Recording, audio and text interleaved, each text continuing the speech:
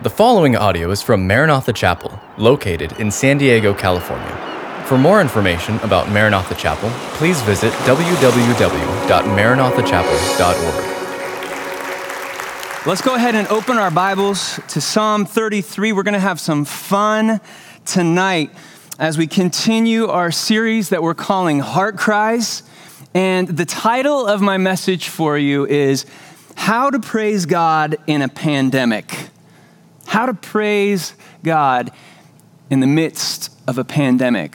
Those two things seem to be contradictory in nature, praise and pandemonium. But we're going to learn tonight how to praise God in the midst of a pandemic. And my goal for all of us is simple. I want to simply inspire worship. And the fuel that I plan on using to ignite that spark of praise in our hearts is Psalm 33. Now, all the Psalms were written as songs, and Psalm 33 is certainly no exception. It was penned originally as a song, and what that means is sometimes with music, it's not written primarily for you to dissect it and to parse it out and tease it apart. You're just supposed to walk away with a bigger picture or feeling of love in your heart or wherever that music is leading you. And so I don't want to bog us down too much in details. I want to just think big picture, 30,000 foot view about what God wants us to do. And it's really a simple message tonight. God wants us to praise and worship Him. In fact, the word psalm comes from a Hebrew word that means, at its root, praise. And so the Psalms, it would be helpful to think of them as Hebrew or the Israelites' collective songbook. And for the Israelites, when they would go to the various feasts that peppered their annual calendars, or when they were running around the house doing chores, or when they were running errands, or when they were hosting backyard barbecues, they would open to the book of Psalms and they would pull out these songs and it would just draw them into worship. Come to think of it, that's probably why so many of us are drawn to the book of Psalms. Because music, it's powerful. None of us are immune to the effects of music. You know how it is. Music can instantly transport you back to a different time or era or place. Music can move you to tears. It can pump you up. Music does all kinds of things to us. And so that's why the Psalms are so powerful. And I think it also speaks volumes, considering that the book of Psalms sits right smack dab in the middle of our Bibles positionally, and it also takes up the most real estate in our Bibles by volume. It's as if by doing that, God was wanting to communicate to us the place of prominence and priority that praise has or ought to have in our lives. And even just a cursory glance at scriptures reveals the evidence of God's love for praise. For example, the book of Job tells us that in the beginning, when God was laying the foundations of the earth, that the morning stars sang together with the angels. Isn't that a beautiful thought?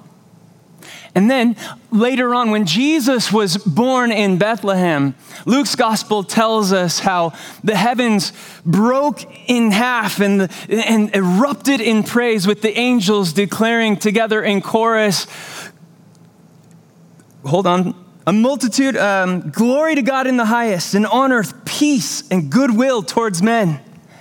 And then the Bible tells us that when Jesus comes back a second time, that the hills are going to bow, and then the valleys will rise, and the trees of the field will clap their hands. And then even though we're not given a whole lot of detail about what's going to happen when we get to heaven, one thing we do know for sure is that it's going to be a place that is filled with praise and worship.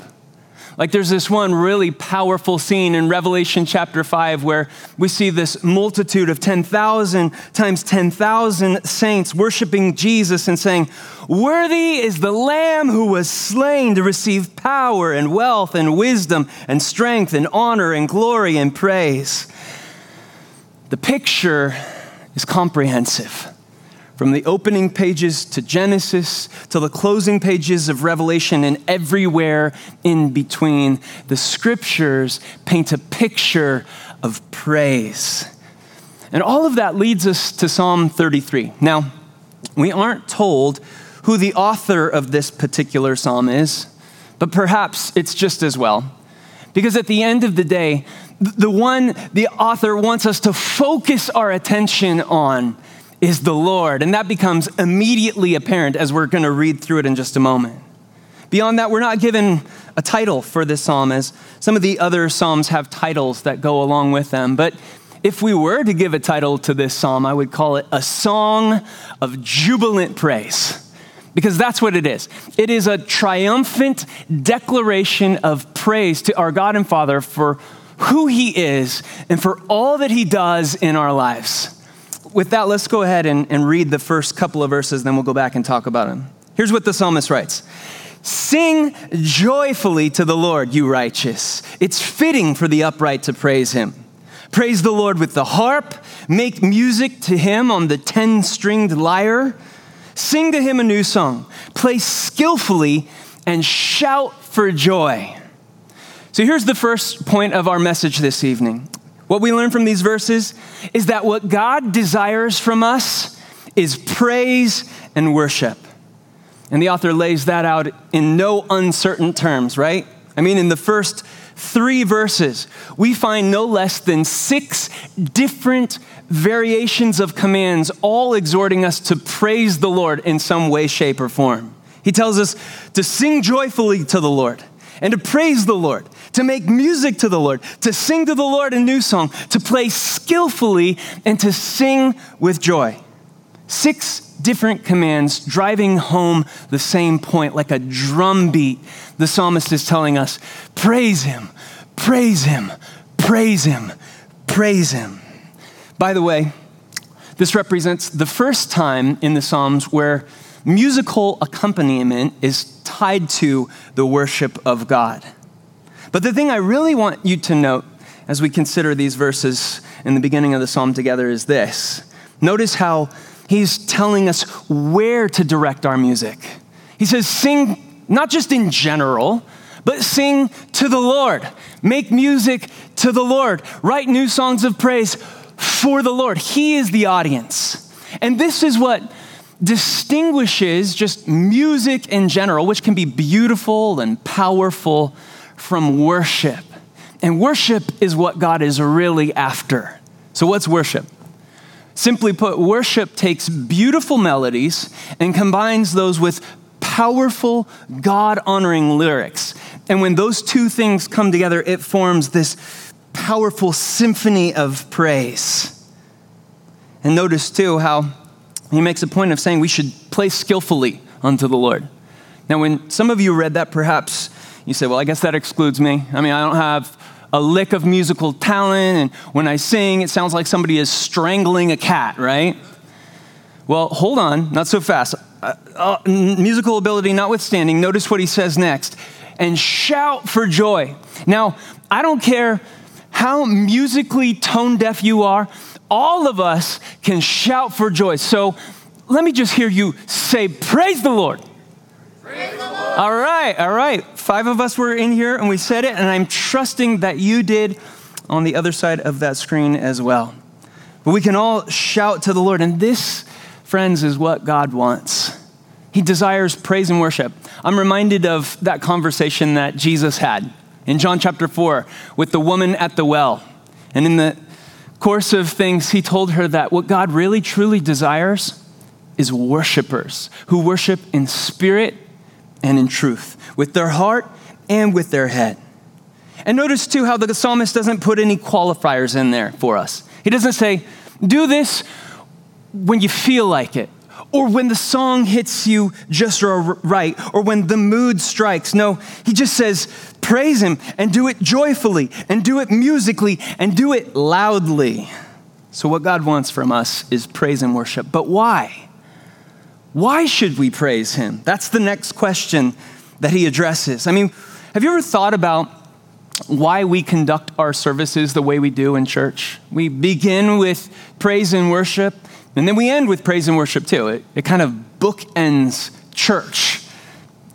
So why do we do that? I mean, is it just so that the people coming in late, can find their seat without interrupting things? Or do we do it so that the pastor can have just a little more time to go over his notes? Or do we do it simply because that's just the way it's always been done and it's tradition, and so we're just kind of following tradition? Why do we sing corporately like this? I mean, it is a bit strange if you think about it. There aren't really too many contexts out there where people gather for the purpose of corporately singing together. You might say, well, what about concerts? Maybe a little bit, but for the most part, when you go to a concert, you're going there to listen and to receive more than you are going there to sing. I mean, outside of like Disney princess movies and maybe musicals, the only other places where I think people sing regularly, we sing happy birthday at birthday parties and maybe the national anthem at sporting events. But outside of that, the only other place where people gather together on a regular basis to corporately sing songs is church. And it's always been that way. I mean, the church is and always has been a singing community. Remove the worship of God from the church of God and it ceases to become the church. Just listen to these instructions that the Apostle Paul passed on to the church that he planted in Colossae. He said, let the word of Christ dwell in you richly. Amen to that. Teach and admonish one another in all wisdom and with gratitude in your hearts. Sing psalms, hymns, and spiritual songs to God. There you have it. Our faith, folks, is inescapably musical. But again, the question, why? Well, thankfully, the psalmist doesn't leave us to guess at the answer. He tells us plainly in verse 1 why we're to sing joyfully to the Lord. He says, it's fitting for the upright to praise him. Nothing, hidden about that answer. It's so straightforward. Why do we praise him? Because it's fitting. It makes sense. It's right. It's becoming. Asking a Christian why they praise God is like asking a fish why it swims or asking a bird why it flies. We were created for worship, and we find our fulfillment in worshiping our Creator. Now, this is so key and so important, and why so many people are missing out, because they don't get that they were designed for worship. I mean, there's a lot of things in this world that don't make sense. I've been going over this list and compiling it since I found out I was going to be teaching this. Here are a list of things that don't make sense. Number one, why when I transport goods by a car, it's called a shipment, and when I transport goods by a boat, it's called cargo? Doesn't make sense. For that matter, why do my feet smell and my nose runs? Seems like it should be the other way around. Thank you, Ray Bentley, for that. Dad jokes keep coming here, folks. How about this one? Why is it that if someone tells you there are a billion stars in the sky, you'll believe them? But if they tell you the paint on the wall is still wet, you have to touch it to make sure. What's the deal with this? There's a lot in this world that doesn't make sense. But in the midst of a world where so much doesn't make sense, it's nice to know that there's at least one thing that makes perfect sense. Praising and worshiping God. It's what we ought to do. It's fitting. It's right for the upright in heart to praise the Lord. So we've talked about what we're called to do, praise the Lord. And we've talked about why we're supposed to do it. It's fitting. It's just right. But how? How are we supposed to praise the Lord? And on this point, interestingly, I find it noteworthy that the psalmist leaves a lot of room for variation. He doesn't give us a whole lot of specified details about what does and does not constitute music that God finds acceptable. Now, this is, of course, significant because, and I'm not sure if you're aware of this or not, but there are some people out there that have pretty strong opinions about what kind of music God actually likes. And they're really free with sharing those opinions. This music falls under the category of God-honoring worship, and this is all music from the devil. You know what I mean? And this is nothing new, right? I mean, it's been around for centuries, these worship wars, or these so-called worship wars. In fact, as far back as the 1500s, they were going on. At that time, there was a guy by the name of Martin Luther, and he pastored this church, and he wanted to introduce some new music to his congregation. But he didn't like what he was hearing, and so he went out to the bars and the taverns, and he borrowed some of the melodies that were popular songs of the time and era, and he put in new God-honoring lyrics, and he introduced those to his church. As you can imagine, this caused a great controversy in the church, and there were a lot of churches back in Martin Luther's day that wouldn't even sing his songs because they were too secular, too radical, too edgy. Songs like "A Mighty Fortress Is Our God," songs that are really on the edge like that. Ironically, today, those are the only songs that some churches will sing, right? And it's songs that have drums and electric guitars that are considered to be satanically inspired. At the end of the day, though, the psalmist doesn't really tell us how we're supposed to do it. He just steers clear of the whole debate. And he tells us plainly and simply to make sure that we do it joyfully, that we do it musically, that we do it in all kinds of ways. And then notice in verse 3, he says, do it in new ways with new songs. And I love this one. I love the old songs. I mean, one of my all-time favorite songs is "Come Thou Fount." But I also think it's important, and the psalmist would agree with me, that it's important to include newer worship songs within our repertoire. And here's why I think he said that. You know as well as I do that the more you do something, the more familiar that pattern becomes, the more likely you are to end up doing it without even thinking about it. We all have this tendency. We create these muscle memories, and we begin to do things by rote and routine without engaging in the lyrics. And just to prove my point, have you ever driven someplace maybe to work or maybe you drove home, and then when you parked the car and started to get out, you realized that you had no memory of actually driving there? If you have done that, you probably shouldn't have been driving, right? But we've all done that. It's just like you check out and you put it in autopilot because you've done it so many times. And I think the danger for us as Christians is that we can end up doing that same thing with our worship of God. Like, I read this one study that said, after you've sung the same lyrics about 30 times, you stop thinking about them. And I don't know the science on that. I'm sure the number varies from person to person. But it speaks to a point that rings true, doesn't it?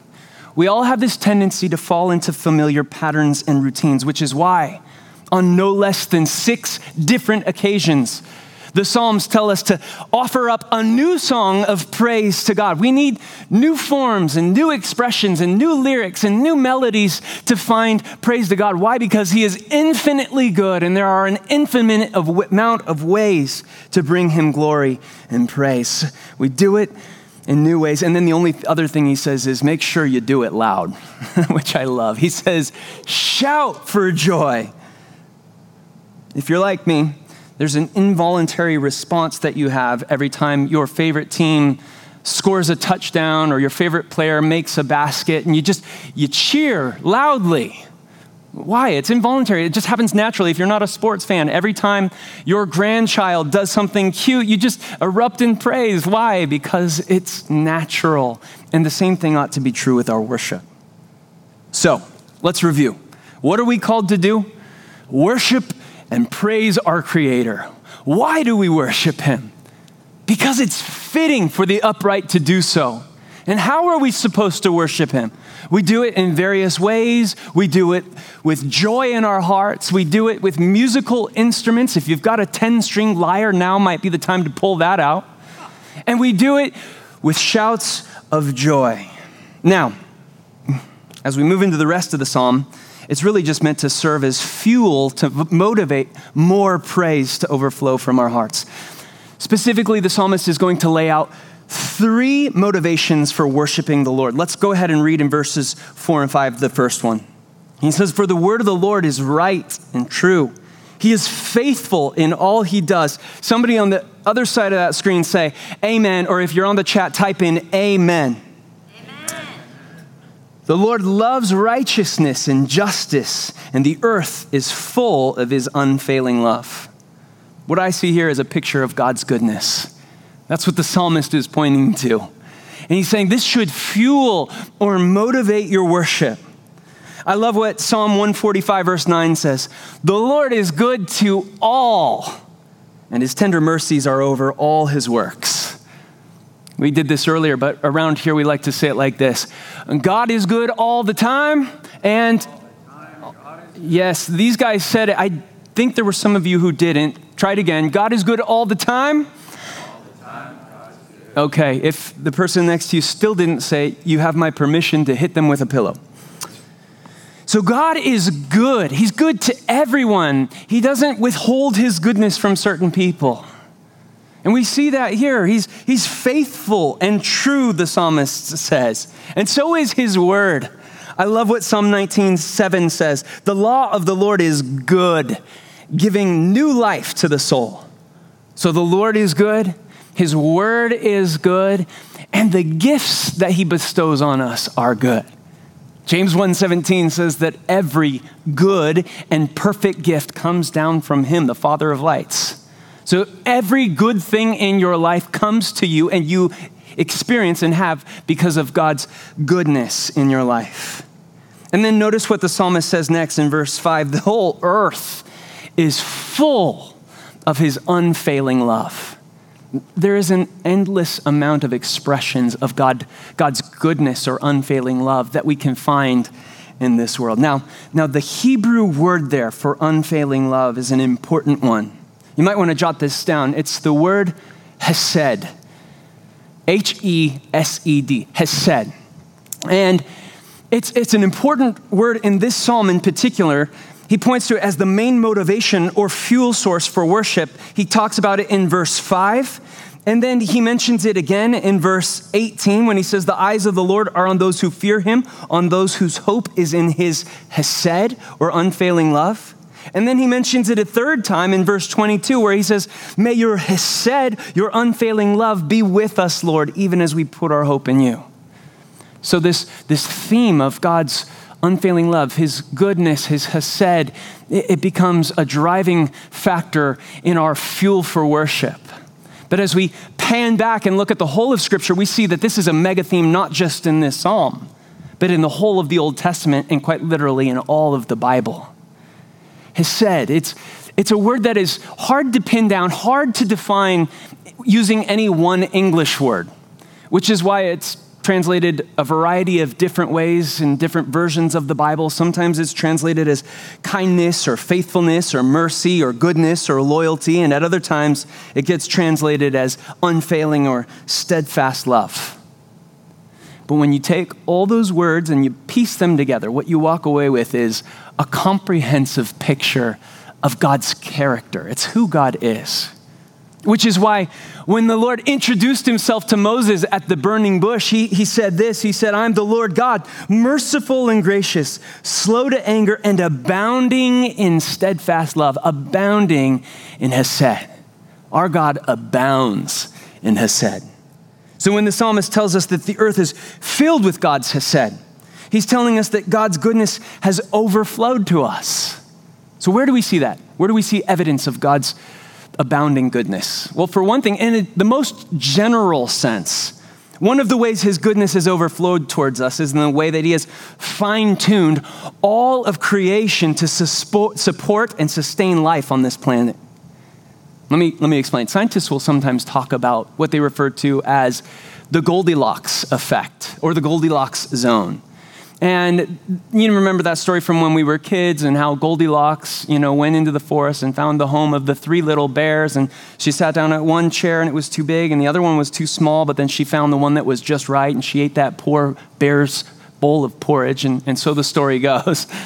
And scientists use that story to talk about how our world has been specifically and uniquely, they wouldn't use the word designed, but adjusted to support and sustain life. For example, we reside in this orbit around the sun that is at the perfect distance. It doesn't get too hot. It's not too cold. We're not too far from the sun, and we're not too close to the sun. If we were any further away, just a little bit further away, all the water would freeze and we wouldn't be able to support and sustain life. If we were any closer, we'd burn up. But God has us situated just so. We could just as easily talk about the tilt of the earth. The earth sits at a tilt of 23.5 degrees. And if that were any more severe in either direction, the earth would become uninhabitable.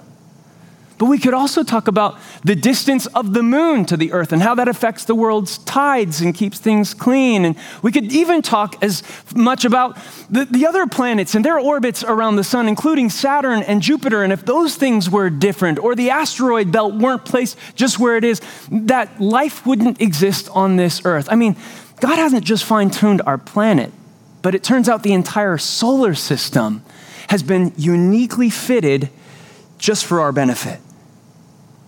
But God's goodness, it's not just something that can be observed in a general way, looking out at the stars, but we could also personalize it too. I mean, just think about all of the hundreds of different things that your body is doing for you right now on an involuntary basis that are keeping you alive. And we never even give any of these things a second thought. God takes care of all this stuff for us. For example, right now your body is breathing for you, maintaining your temperature and hormonal balance, growing new cells for you, digesting food for you. It's converting stored energy from fat to blood sugar, and it's repairing damaged cells for you. And we're still just getting started. Check this out. Did you know that approximately 6 trillion reactions are taking place in every cell of your body every second of every day? By the time this day is done and 24 hours has passed, your heart will have beat approximately 100,000 times. You didn't have to do anything. Here, try this. Take your finger and touch your nose. Now, take your finger and touch your neighbor's nose. You can't touch your neighbor's nose. That's not allowed. Touch your nose. Okay, no one's looking. You can do it. Great. Even something as simple as this, it requires 400 chemical reactions firing across tens of thousands of synapses all at once. Incredible. God is so good. Take a breath. That involves hundreds of complex bodily processes that we can't even fathom. And we breathe 23,000 times a day. By my count, that's 23,000 thank yous that we owe to God every single day. And that's just for keeping us breathing. As we've seen, he's doing a lot more than that. In other words, his goodness towards us abounds. But it's not just general, it's not just personal, it's spiritual too. And this is what takes his goodness in our lives and transforms it into overflowing praise from our hearts. When we see his goodness, not just in a general way, but when we begin to truly personalize it, and we see that his chesed, his love, isn't just something that exists out there, but it's something that has been realized in here. David talked about in Psalm 23 how surely your goodness, your chesed, and your mercy, they are following me all the days of my life. And it's like God's goodness is chasing us down. And when we allow ourselves to be caught by it, caught in the net of his grace, that's when our lives spontaneously erupt into praise. God's chesed, it's everywhere. His grace abounds. His goodness overflows. But the psalmist isn't done yet. You see, he's told us about God's goodness in verses 4 and 5, but in verses 6 through 9, he tells us about God's greatness, which is the next motivation or fuel source for our worship. Look at verse 6. By the word of the Lord, the heavens were made, their starry host by the breath of his mouth. He gathers the waters of the sea into jars. He puts the deep into storehouses. Let all the earth fear the Lord. Let all the people of the world revere him. For, get this, he spoke and it came to be. He commanded and it stood firm. How great is our God? The psalmist points to God's creative power to make his case. He says God's power is so great that in verse 9, he spoke and it came to be. Now that's a different kind of creative power. We are created in God's image and after his likeness, so we have creative capacities as well. But when you or I create something, we take material that already exists and we remold it, or we reshape it, or we repurpose it and regurgitate it. But that's different than what the psalmist is describing here. He says when God created the heavens and the earth, he spoke, and he didn't use any outside tools or materials. He just used the power of the word of his voice, or the voice of his word, and that spoke everything into existence. So in Genesis 1:1, when it says, in the beginning, God created the heavens and the earth, the Latin phrase to describe that is, he created it ex nihilo, or out of nothing. And that is power on a fathomless scale. I mean, just think about how big the universe is. Like right now, the Hubble telescope is out there floating some 353 miles above our atmosphere so it can get the most clear pictures of the furthest, most distant galaxies. One of the most furthest galaxies that it's sent back pictures to us of is one that they've called, the scientists at NASA call, the Faraway Galaxy. By the way, kudos to our friends at NASA for coming up with that catchy name. The Faraway Galaxy.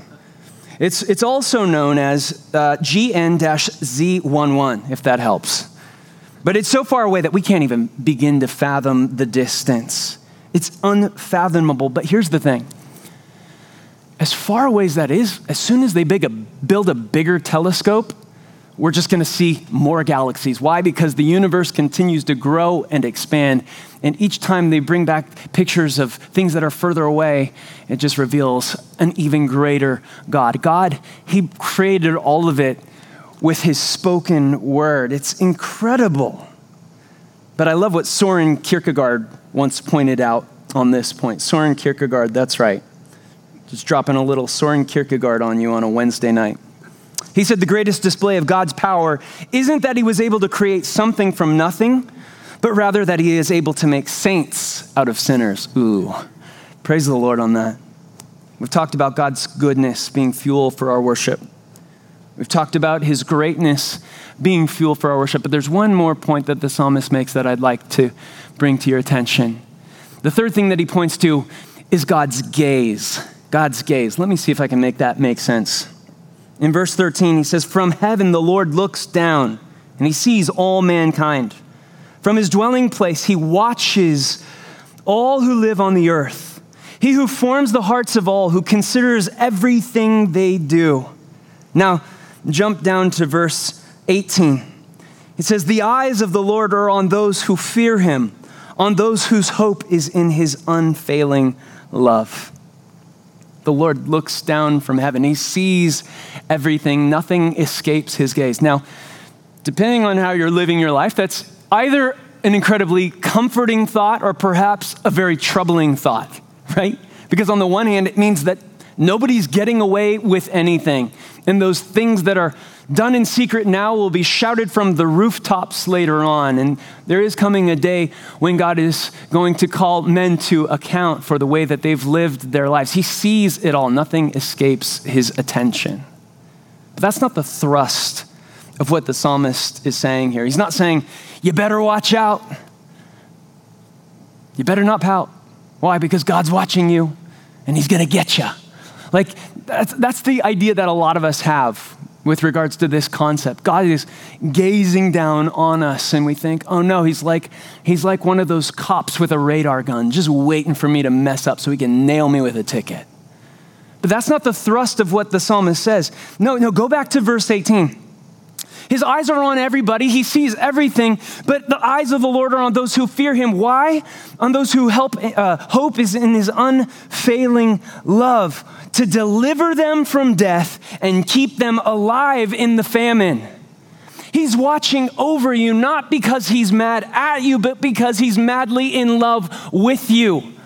You've got to see this. If you want your heart to erupt in praise, you need to get it through your head that God's not just mad at you, he's madly in love with you. And he's watching over you in the same way that I used to watch over my kids when they were learning to take their first steps.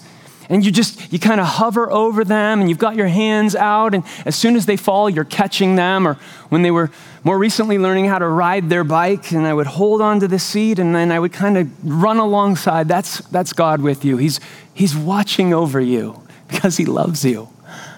Jesus said it like this. He goes, a couple of sparrows, they're sold for a penny or something like that, Matthew chapter 10.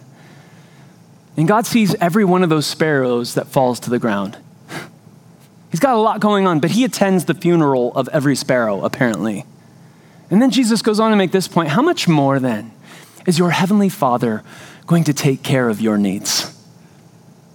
He loves you. He's looking out for you. He sees your hurts. He sees your heartbreak. He sees your tears. He sees your pain. He sees your dreams. He sees your desires. And his eyes are looking for those whose hearts are towards him, the Bible says. I love the verse in 2 Chronicles 16:9. The eyes of the Lord, they run to and fro throughout the whole earth. And the Lord is looking for those whose hearts are towards him in order that he might show himself strong on their behalf. God's eyes are looking to protect, to sustain, to bring us through the difficulties we encounter every day. So take heart. Hope in his unfailing love. That's the heartbeat of this whole psalm. The eyes of the Lord are especially on those whose hope is in his hesed.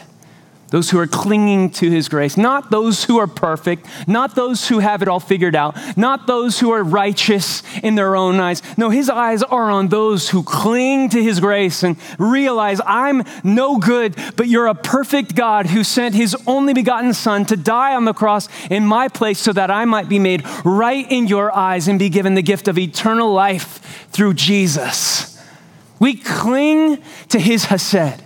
And as we cling to the cross where God's hesed was shown in its most potent form, our souls overflow with abounding praise. We begin to sing. We begin to make music. New songs arise. Songs of joy with shouts of joy. We grab our lyre and our harp or whatever, and we begin to praise the Lord. Why? Because it's right. Birds fly, fish swim, Christians worship.